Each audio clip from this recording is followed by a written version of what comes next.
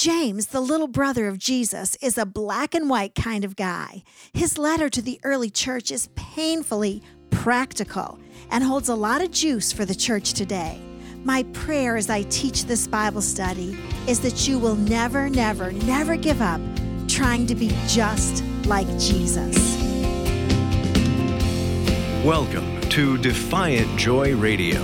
Carol would love to come speak in your area. Her messages of hope and joy have blessed so many. Contact us today at justjoyministries.com or call toll-free 1-855-569-5433 to arrange an appearance at your next women's group or conference. Now, here's Carol with today's inspiring message.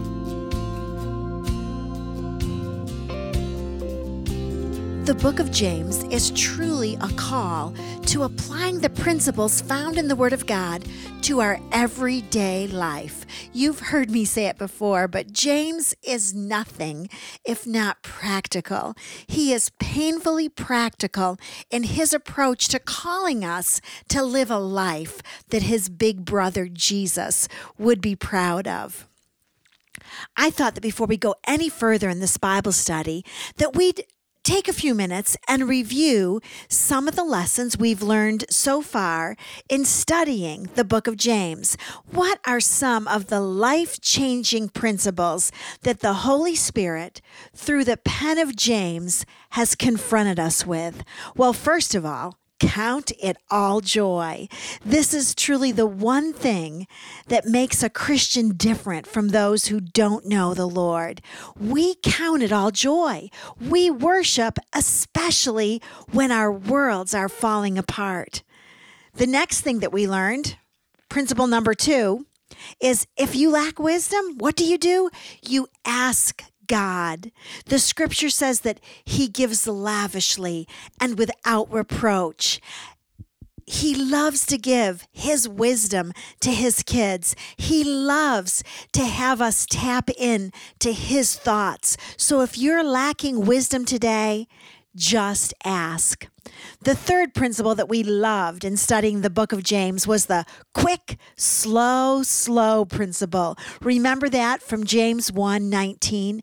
Quick to hear, slow to speak, and slow to anger. How many of you have that principle down? I have a feeling we'll be working on that till the day we go to heaven. And then the fourth thing we learned was to be doers of the word and not hearers only. You see, it's not enough to just read the Bible or go to Bible study. The word of God must change us. The word of God must compel us. We must apply the word of God to our lives. The fifth thing we learned was don't show partiality. Don't be prejudiced to people, but look at brothers and sisters. Look at humanity the way Jesus would if he were here, because he is here through you. So truly treat every individual, regardless of their education or their age or their weight or their economic level, just the way Jesus would.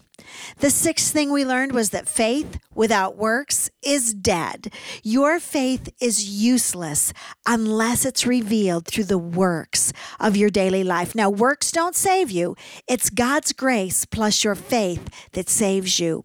But works are an important component of walking out your faith this side of heaven. The seventh thing we learned was a little bit intimidating, a little bit humbling. We learned that demons believe in God. Demons believe that there is one God. This compels me, this challenges me to raise my Christianity way above that. I want the world to know that I have been changed by the Word of God. The eighth principle that we learned is that part of growing in our walk with God is controlling our tongues. How are you doing with that one? We don't get to verbally vomit on people, do we? No, we don't. The ninth principle we learned is that there are two kinds of wisdom that James talks about. There's wisdom from below, which results in jealousy and selfish ambition. And then there's wisdom from above, which is pure, peaceable, gentle, reasonable, full of mercy and good fruits. I'll take the wisdom from above. How about you? And then the thing that we learned last time we were together is that the Holy Spirit is addicted to you. The Holy Spirit wants all of you. Wow, that's a lot of great Bible insight that we have learned from the book of James, isn't it? But we still have more to learn. We still have more principles that need to saturate and penetrate our lives as we determine to never, never, never give up living the life that Jesus has always meant for us to live. We'll start today in James chapter 4, verse 6. And boy, when those words even come out of my mouth, a peace settles on my soul because I know well what James chapter 4, verse 6 teaches. But he gives a greater grace. Doesn't that phrase just bring peace to your soul? Let me say it to you again. But he gives a greater grace.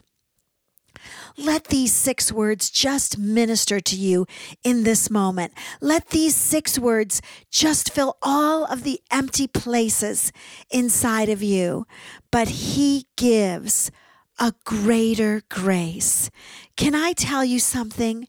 Jesus is enough. He is more than enough. The giving God is more than enough for you. And when you've given all you have to give, to the poor, to the lonely, to the sick, to the disheartened, when you've given all you have to give, go to the giving God and allow his grace to fill you up once again. When you're weary, he gives a greater grace. When you're discouraged, he gives a greater grace. When your events and circumstances are threatening to topple your earthly kingdom, what does he do? You betcha. He gives a greater grace.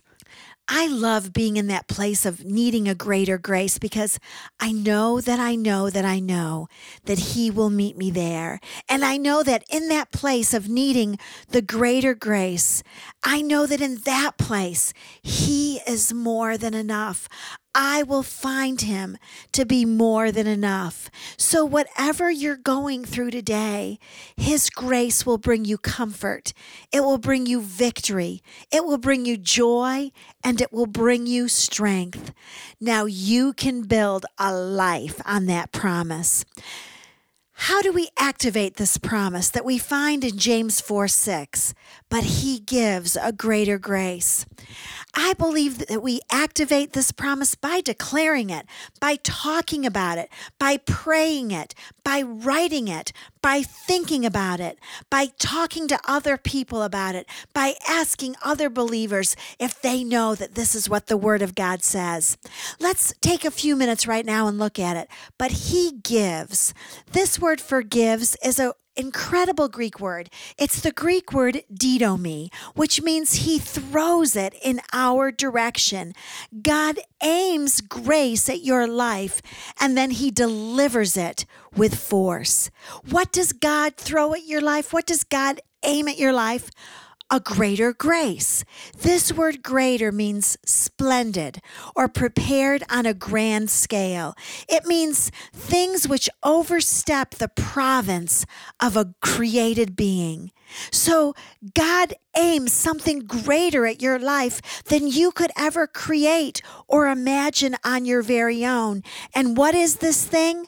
Well, it's his grace. And grace encompasses joy, strength, victory, wisdom, faith, and peace. Now, I like that. Whatever you need today, God has it aimed at your life, and he's throwing it towards you with force. What is this thing? Well, it's something prepared on a grand scale for you. It's his grace, which delivers joy to your life, and strength, and victory, and wisdom, and faith, and peace. Whatever you are going through today, or any successive day of your life for that matter, God is aiming something so splendid at your life that it's going to give you everything you need in Christ Jesus. Do you need joy? It comes with the greater grace. Do you need victory?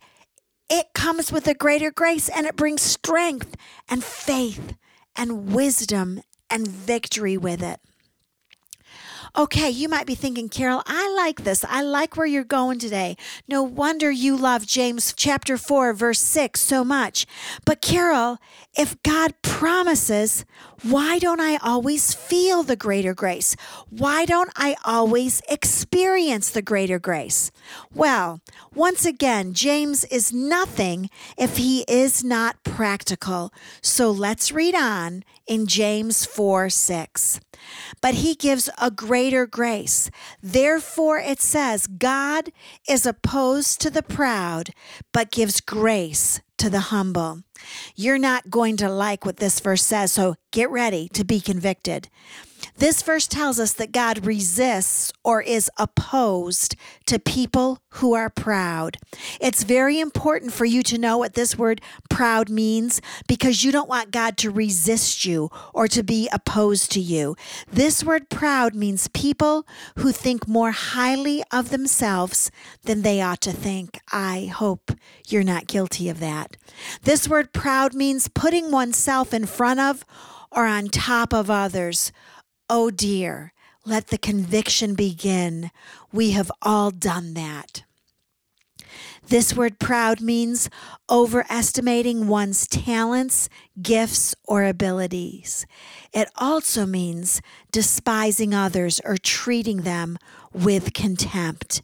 Pride makes us self-centered, not God-focused. Pride convinces us that we deserve all kinds of worldly and material things far more than we really do.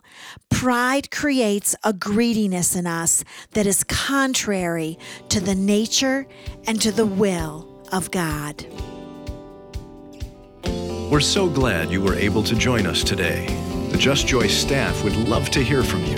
Please call us at 1-855-569-5433. That's 1-855-JOY-LIFE. Or simply go online to justjoyministries.com. Whether you want to live above the ordinary or learn to worship God even during hardships, Carol has great teachings to help you every step of the way. And remember, Carol is always available to speak in your area.